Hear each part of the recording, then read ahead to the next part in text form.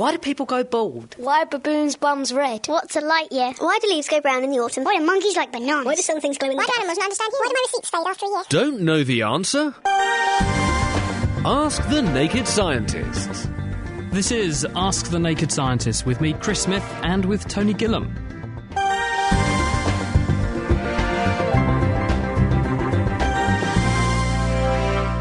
Let's bring in Tony from Westcliff, down in deepest Essex. Evening to you, Tony. Good evening, sir. How are you? All right? I'm very fit and fine. Oh, good. Now, what's this about gout that you want to ask Dr. Chris about? Well, the doctor reckons I've got it. And what is it exactly? Something to do with salts or something? Hello, Tony. Hello. Yes, gout is, well, previously a disease of the upper classes, and these days it's actually much more common because we're all eating better. It's a disease of excess, although it can be caused by other things as well. It's caused by a high level of something called uric acid in your bloodstream. And uric acid is a breakdown product of things like DNA. So when your body is breaking down old cells and recycling some of the constituents in the cells, one of the things it produces as a byproduct of that recycling is uric acid.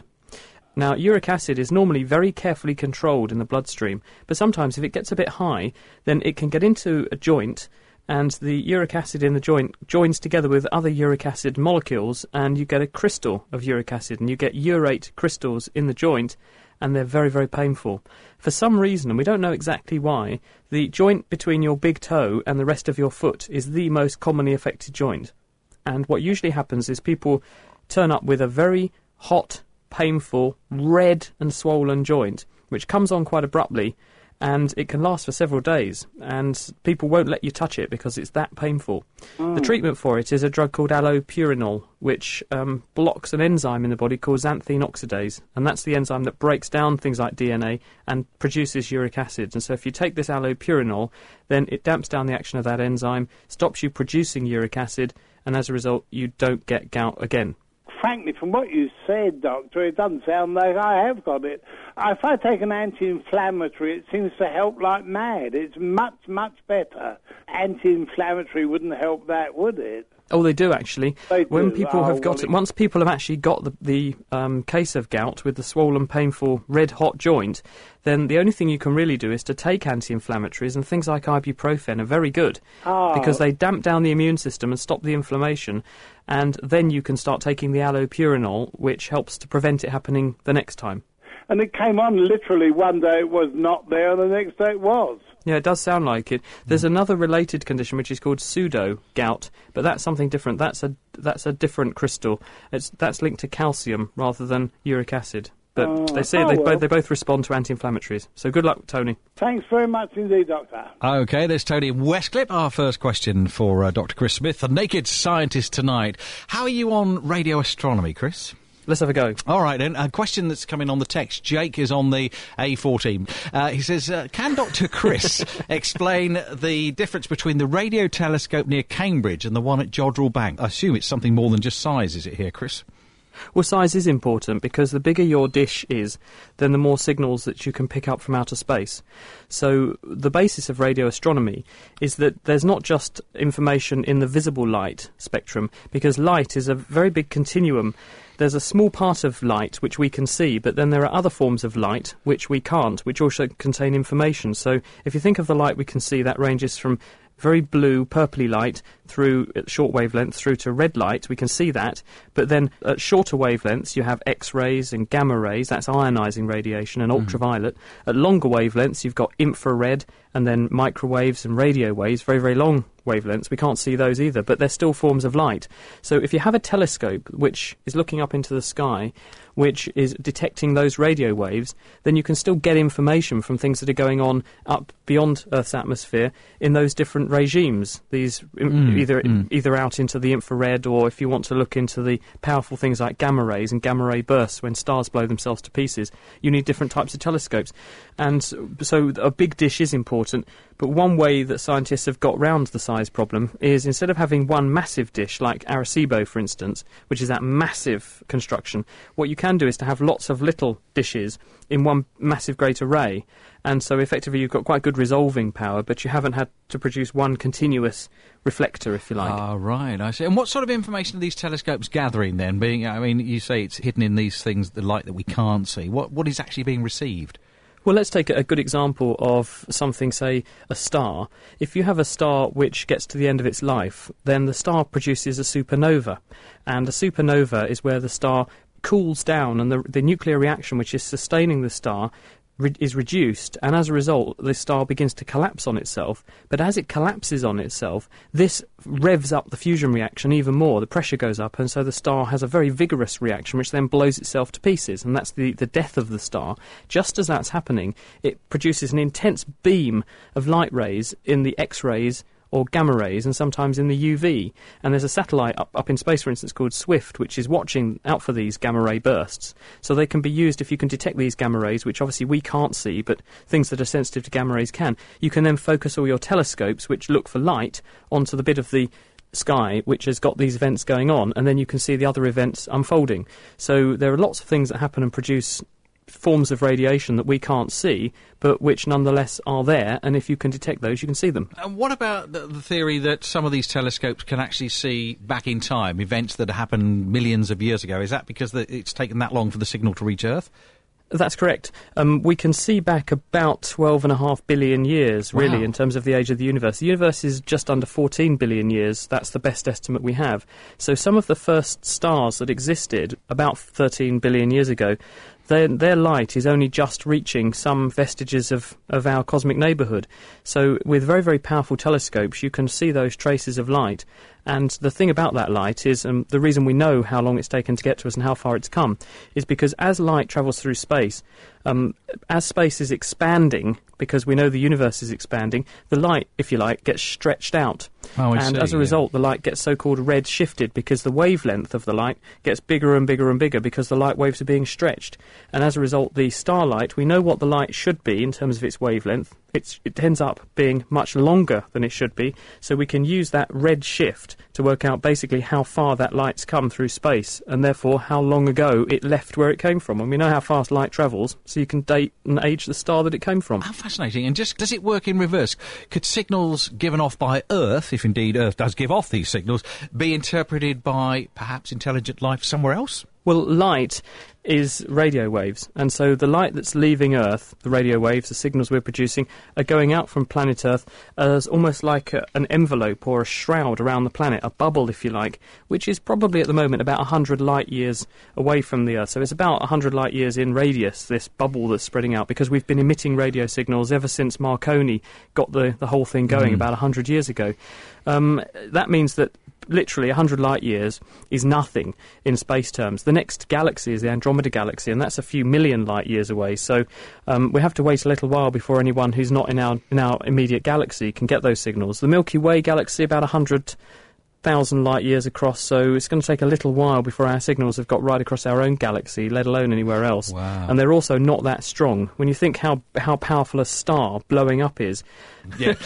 All right, Chris, let's have another medical one. A question which has come from another Tony in Walpole St Peter. He asks, why does his grandson get a pain in his forehead when he eats freezing cold ice cream? I can relate to this. I get that pain in my head as ice well. cream headache. That is terrible, isn't it? Yeah. It's not just ice cream, it's anything cold can do it to me, in fact. And there's a number of theories about this.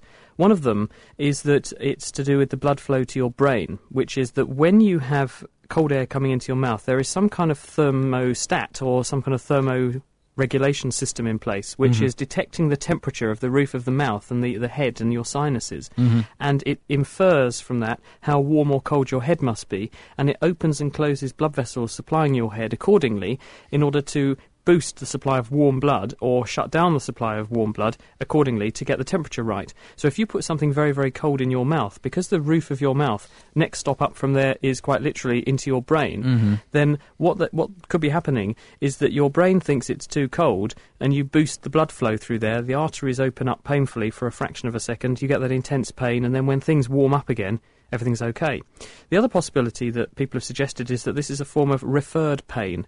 Now, the nervous system in some parts of the body isn't very precise in how it localises where a sensation is coming from. So, for instance, when people have a heart attack, for example, they often say, I can feel pain going down my left arm or up into my neck. Mm-hmm. Now, why should the pain, which is actually coming from the middle of your chest, be referred down your arm and up into your neck? Well, it's all to do with how your body develops as an embryo.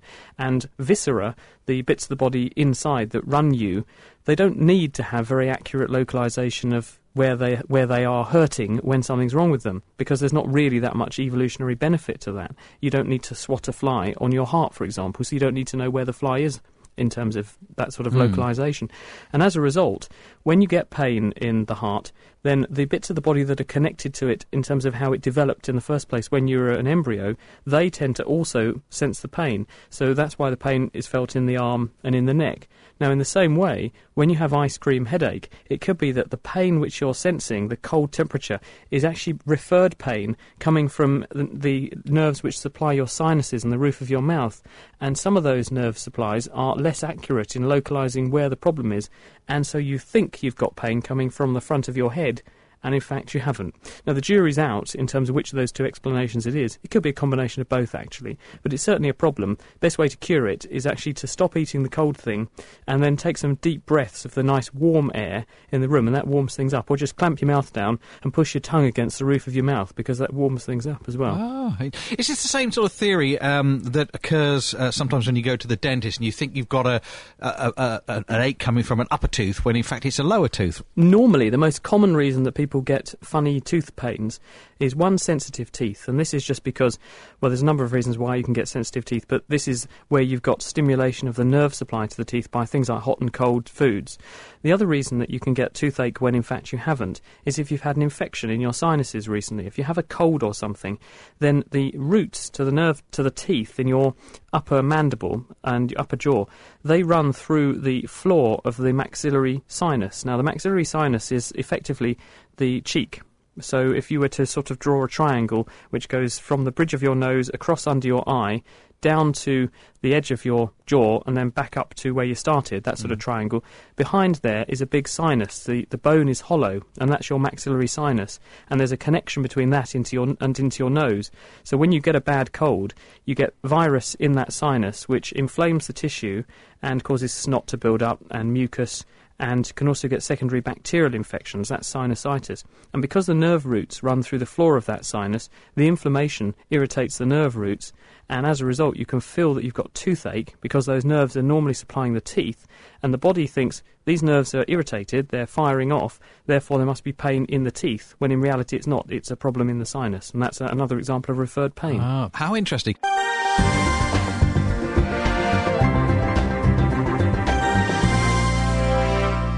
Got another caller now, Chris. Trucker Gaz is here. Hello, Trucker Gaz. What's your question then? Hi, Dr. Chris. Well, I'm a hay fever sufferer. I have been for many years now. I'm quite well travelled, but this is the only country I suffer from hay fever. This year particularly has been quite a hard year for me. I've been to see my GP to change my medication, so I was on Telfast 120 milligrams. I went to see my GP, must have been a week and a half ago now, and he's upped my medication to 180 milligrams of fexofenadine, I think it's called. Terfenadine, yeah. Yeah, I think it's Telfast again. I'm taking between 8 and 10 a day when I'm only meant to be taking one. Can this do me any harm? If so, what other medication can I take to sort of combat this hay fever? Yeah, it's really difficult this year. I get a little bit of hay fever. I normally just have a sniffle, and occasionally my eyes itch a bit. But this year has been absolutely terrible. And I was talking to all the people at work, and they're all suffering as well this year. And I don't think it's that we've all suddenly got worse allergies. I think probably the climatic conditions this year have been just right for getting lots and lots of pollen up all at once. Because what you need is a nice wet spring, and then lots of water to go into the ground so the plants can grow uninhibited and unrestricted by water. And then you need lots of warmth, because then the plants just grow like bilio, and they all come into flower simultaneously, and then they all produce lots and lots of pollen. And the worst culprits are usually things like grasses and cereals, because they produce huge amounts of pollen, and they're also cultivated. Cambridgeshire, very arable region, lots and lots of plants in fields, so lots and lots of pollen going up. And we've had perfect conditions to keep the pollen in the air. It hasn't been very wet, because rain tends to bring the pollen back down and damp everything down, and it's been very dry. So I think probably it's the environmental conditions that are doing this. The drugs we have for hay fever fall into two categories, really. There's prevention, and then there is kind of cure to a certain extent. Right. The sort of prevention side of it is things like steroids. People can get you can get inhalers for your nose, and these are just a simple steroid which damps down the immune system by preventing you from getting the inflammation that goes with hay fever. Okay. So if you use that before you're exposed to the pollen, that can be helpful. There are also some antihistamines. This is what you're talking about with terfenadine. That's one of them. These antihistamines, what they do is to block the action of histamine, as the name suggests. Histamine is an inflammatory chemical which is produced by a kind of cell called a mast cell. So if you look in your skin or in any part of your body where there's a contact between you and the outside world, you have in your tissue these mast cells, and they're big, bulky cells, and they're crammed with histamine. And they're decorated on the outside by antibodies called IgE antibodies. That's the class of antibody. And they look a bit like a Second World War marine mine, if you remember those spiky meatball-like things that when a ship touches it goes off. Well, it's not that dissimilar, actually, because as soon as some pollen gets latched onto by one of these antibodies on the surface, the antibody tells the mast cell, hey, I've just locked onto some pollen, you better get excited. And the mast cell then pumps out all this histamine, and the histamine goes onto all of the cells locally. It goes onto nerve fibres, which are itch sensitive. So you have a class of nerve fibres that signal itch, so that's where you start to itch. Yeah. It goes onto blood vessels, and histamine makes blood vessels open up and also become leaky. And that's why the tissue, wherever you've got an allergic reaction, especially your eyes, goes red because there's increased blood flow. It swells up because there's lots of fluid leaking out of the blood vessels, and it gets really itchy. And so if you take antihistamines, what they do is to lock on to the chemical docking station on all those tissues for histamine, and this stops you actually having some of those reactions. Problem is, you need to get the antihistamines in there before you get any histamine around, because otherwise it's like shutting the door once the horse has bolted. There are some other weedier kind of ways to prevent hay fever symptoms. One of them, there's something called sodium chromoglycate, and you can get this in eye drops. You can get Opticrom eye drops, and this is supposed to stabilise those mast cells. It keeps them happier, so they're less likely to pump out this histamine. So they're all sort of how to damp down and sort of prevent the symptoms. And then there's looking at cure. And a few years ago, when I was little and had my first sort of knockings with hay fever, I went and got desensitisation. And this is where you get some injections, and they inject you with something which you're allergic to, and the idea is that you then get neutralising antibodies which mop up the allergen before it gets near your IgE antibodies and makes you react to it. So it sort of desensitises you. It also provokes your immune system to regulate its response better. That's the theory, anyway. They're sort of coming into vogue, and they're quite good in some respects. So now people are beginning to return to the idea of desensitising people. So that's a sort of cure from hay fever. So that's sort of hay fever in a nutshell, really. All right. Well, I think we've lost Gaz because he was on a mobile phone there, Chris. But what I'm not clear about is why is it that some people don't get it and some people do? That's the billion, million, trillion, 64,000 gazillion dollar question. Right. We don't know. What we do know is that the numbers of allergy cases have skyrocketed. In the last about 10 years, we've seen at least 100%, if not more, increase in the number of people with allergy. And the intensity of those allergies has also got worse. Now, what's usually implicated is this thing called the hygiene hypothesis. So the idea here is that we're living too clean a life, and we are exposing ourselves to too few of the normal stimuli for our immune systems. And instead of learning to react against things appropriately, the immune system instead reacts inappropriately, and it goes down the pathway that leads to allergy. Evidence in favour of this is reasonable. There's every reason to suspect that we've got it right in thinking that. It doesn't give us many clues as to how to stop the problem. And in terms of why this should happen in the first place, there are a number of theories around. There's quite an elegant example from America where scientists have shown that antibiotics might have something or might have a role to play in this. One theory is that when you are little and you get exposed to antibiotics, this wipes out good bacteria in your gut, and it makes fungi, which are not sensitive to the antibiotic, and yeasts grow too much, and these fungi and yeasts produce chemicals which damage some of the immune cells which are learning to recognise and tolerise, in other words, to not react to things that are generally in your diet and things like that. And because you lose those cells, instead of them being tolerant to the things that are in your everyday life, you react to them as though they're foreign and need to be destroyed.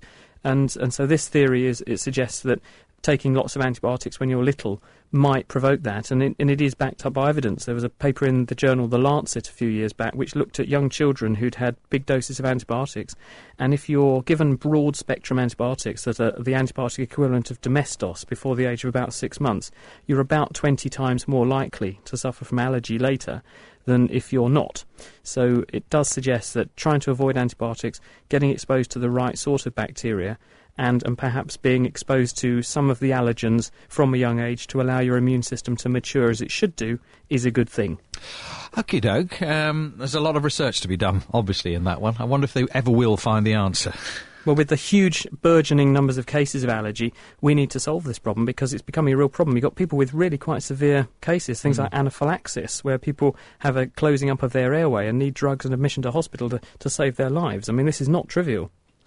OK, well, the jury is out, as you said earlier on that one. Let's bring Molly in now. Hello, Molly. Hello, Tony. And you've a question about mobile phones, I think. Yeah, well, about how it is that my daughter goes on to India and all that sort of thing. And I want to know, how can you speak to somebody without any wires attached anywhere? Yeah, hi Molly. So, what's going on here is that mobile phones use what are called microwaves, which are a form of radio wave, to communicate between the phone handset and a radio mast which is nearby. And so when your phone goes near one of these masts, the phone sends a signal to the mast and says, "Hello, I am phone X." And the mast knows who everyone's phone belongs to. And when someone wants to ring that particular phone, a signal is connected from the exchange to that transmitter, and it then opens a two-way channel of communication. So you have one frequency which sends the messages to the phone, another frequency which is the phone sending your half of the conversation back to the transmitter, and in both the phone and at the other end, those digital signals are turned back into analog signals, in other words, sound waves that you can understand. So that's how you have a conversation. It amazes me. It's as if she was in the next room. The interesting thing, though, is that there is a delay on it. And that delay is all to do with the processing time, because it takes time to take the sound waves you're producing, work out what their digital equivalent is, because they're all encoded as a series of noughts and ones, and then to beam those to the transmitter, and then for the transmitter to then send them either via another transmitter or via satellite to you. And so there is a delay, and that's why you sometimes hear yourself back as a funny sort of echo, or you'll say something and the other person will take half a sentence before they react to you. Ah, now you know, Molly. I do, thank you very much. All right. Here's another one, Chris, on the subject of mobile phones. How does the technology work out the best route for your phone call in any given situation? Well, this is the cellular architecture, Tony, and that's why they're called cell phones, because people realise that there's only so many frequencies that you can use, because if you start to put lots of phones on the same frequency, they're all going to interfere with each other. Yeah, sure. So how do you solve that problem? Well, the answer is you have cells. So you have a set of transmitters which are arranged in this cellular configuration, and when your phone is in a particular cell, then it's talking to the transmitter on a certain frequency, and that is assigned to that phone, and then when you move to a new cell, then you are reassigned the communication which is unique to you, so that there isn't this overlap. And that's why you'll hear when you transfer between different cells, your phone will reconfigure and you'll get those funny dit-dit-dit-dit-dit-dit-dit noises coming over your car radio. It's your phone telling the nearest base station, hey, by the way, I'm here in this cell. And that way you can expand enormously the numbers of different frequencies you can use within each area of the country, because otherwise you'd only have so many frequencies you could use and you'd run out of them pretty fast, and you wouldn't have this situation where there are 60 million plus mobile phones in the UK rising at the rate of about 100% every couple of years. We'd run out of frequencies, but we haven't, because we've got this cellular architecture. How clever is that? That's excellent. Now, recent events in Northampton, of course, have made headline news right across the country. I'm referring, of course, to the script cryptosporidium, which is found in the water over there. Had a call from Jane, and she says, do you think, or do you know, if this cryptosporidium would affect her tropical fish? She says she's been using bottled water instead. Is that a good or a bad idea, Chris? Blimey, she's got very, very posh fish, hasn't she? They're kept on types of bottled water. My God. Hope she hasn't got a very big tank. Yeah, that must cost a fortune to fill up. Yeah, but is that a good thing or a bad thing? I mean, bottled water tends to be purer water, I would suggest, and maybe the fish are missing out, are they? Well, there's a misconception going on there, because bottled water isn't actually pure. All bottled water, unless it's actually sterile water and it's bottled as such and labelled as such, it could well be mineral water. And all that means is it's water that's come out of the ground and could have everything and anything in it. It certainly won't have been chlorinated in the same way as your tap water is. So in terms of its potential germ load, bottled water could be worse for you than tap water. Tap water is almost certainly going to be cleaner and more sterile. And you can tell this because if you go to some places where they have those mineral water dispensers, you'll see that they put a kind of cover over the water bottle if it's in sunlight, because sometimes if they're left in the sun, you'll see that they grow algae inside the bottle because there are tiny filaments or spores, or there are tiny particles of algae in there to start with, and they just start to multiply inside the tank, and they need sunlight because algae are plants and they'll grow. In terms of cryptosporidium is an enteric, so intestinal parasite, which it lives in the guts of farm animals. And it gets, whenever there's, say, a flood or something, if a manure heap or a farmer has cleared out a cowshed, if there's a flood and it washes the water into a river, then that can be carried to a water distribution plant, and it can end up in the drinking water because these things are very, very tiny. They can also resist chlorination processes, for example. If you then drink that water, they can get into you, and they take up habitation in your guts, and they can produce things like diarrhoea, for example. So not very pleasant. I don't think that fish are going to be particularly vulnerable, for the simple reason that fish have to live in this kind of environment all the time. And I think they're well adapted to fending off these kinds of things, and I also think that the crypto probably isn't well adapted to life in the fish. That'd be my thought, my hypothesis. I need to go and check, but I don't think fish are vulnerable to cryptosporidium. OK, Amrit wants to know what causes turbulence on planes, and another question, I can't get the name up, wants to know what causes wind, as in wind in the weather. OK, those are down to the sun. The sun is injecting huge amounts of heat energy to the planet Earth, so every square metre of the planet's surface gets hit by something like 1,000 joules of energy every second. So it's like having a 1 kilowatt bar fire on every square metre of the Earth's surface. Now that heat's got to go somewhere, so the ground soaks up the heat then transfers into the overlying air, and air, when it gets warm, of course, wants to go somewhere. It wants to expand and it wants to rise. So warm air rises, and it gets replaced by cold air coming in from the side, and that's where your wind comes from. Now, obviously, you're going to get bits of the Earth that heat up more and some that heat up less, so you're going to get pockets of hot air and cold air, and when the plane flies through these pockets, of course, the hot air is less dense than the cold air, and so the plane momentarily has a slight adjustment in its speed because it's flying through a less dense medium, and it's also going to get slightly less lift, potentially, in those bits, or slightly more lift, depending on which direction the air is moving in. So that's why you get turbulence. It's pockets of air of different temperatures. It's also why stars twinkle, funnily enough.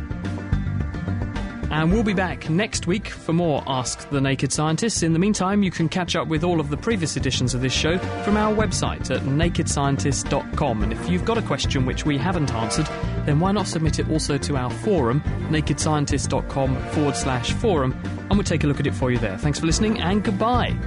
The Naked Scientists are sponsored by the Wellcome Trust, the EPSRC and UK Fast. For more information, look us up online at nakedscientists.com.